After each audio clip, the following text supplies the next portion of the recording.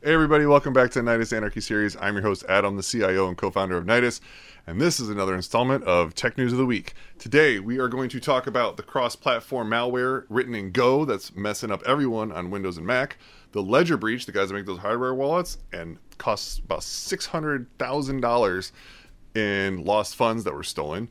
Russian hackers are targeting the CI/CD pipeline tool TeamCity with a new exploit. Malware is now getting spread around via Oracle WebLogic server, so if you have that, we got a problem. And then lastly, we have that the FBI has released a decryption tool for those that have been locked up by the Black Cat malware, like the MGM guys. So let's kind of jump into this thing.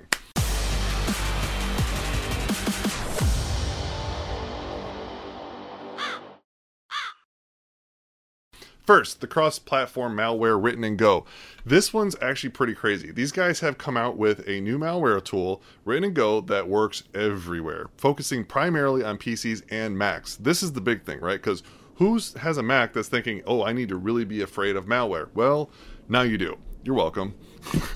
So for all of us, including myself as a Mac guy, now we have to start thinking like, holy crap, is there malware in this? And the reason this one kind of sticks out, obviously this isn't the first, but the reason this one sticked out to me the most is because one of the installer packages that they're focusing on is AnyConnect, Cisco's VPN client, which we've all installed a dozen times. And how many times have you half paid attention to where you even got it from? Most of the time you just Google Cisco AnyConnect client, download, and you find the link, and you download it. Okay, it's the latest version, it works great, and you don't care, and you go on your way. Well, that's the package they're going after. So one thing to check in case, like, how do you know if it's right? Look at the MD5 checksum.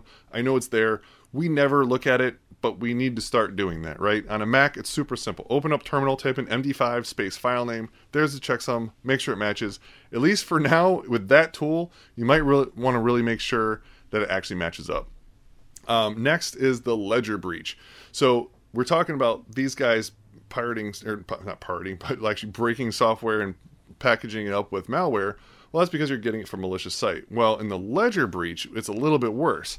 So they actually got into Ledger's NPM account. They basically fished out some ex-employees access into the NPM repo, and the attackers were able to upload versions of the NPM tool to actually cause people's wallets to be drained. So those that took the NPM package from the legit source and downloaded it and used it were having all their wallets drained of all their crypto funds. And that's scary because that is even if the MD5s they're still going to check out, you're not going to know unless you actually read through the source. And there's one part in there we can actually see that it was actually going to cause a drain, but you're not reading the source. No one is, right? But this kind of goes to the whole point where you really can't trust everything. So there's one company, Revoke.cash, where they use this Ledger library and their own development purposes, and a bunch of their wallets were compromised of their clients. So they had to send out a tweet saying, hey, we're sorry, but all your crypto is probably gone in your wallet. And it's not even really their fault because they used a legit trusted library that got compromised. Now, the one way they could have got around this was, you'll see there's actually one snippet of code that they actually published to say, hey, this is how this whole thing happened, is they just referenced the latest version in that library as opposed to actually saying we're going to use this specific one, or even better, downloading the library locally and then running it locally. So instead, they're just pulling the latest and greatest every time in the live website. So therefore, everyone that used it at that time had their wallets compromised. And that kind of sucks because once that crypto's gone, it's gone forever. There ain't never getting that back. Russian attackers are now targeting TeamCity, which is by JetBrains. It's a CI/CD pipeline tool. This one's huge because it really makes you think, oh my gosh, what do they have access to? Well, they have access to all of your source code. They could have access to your signing certificates.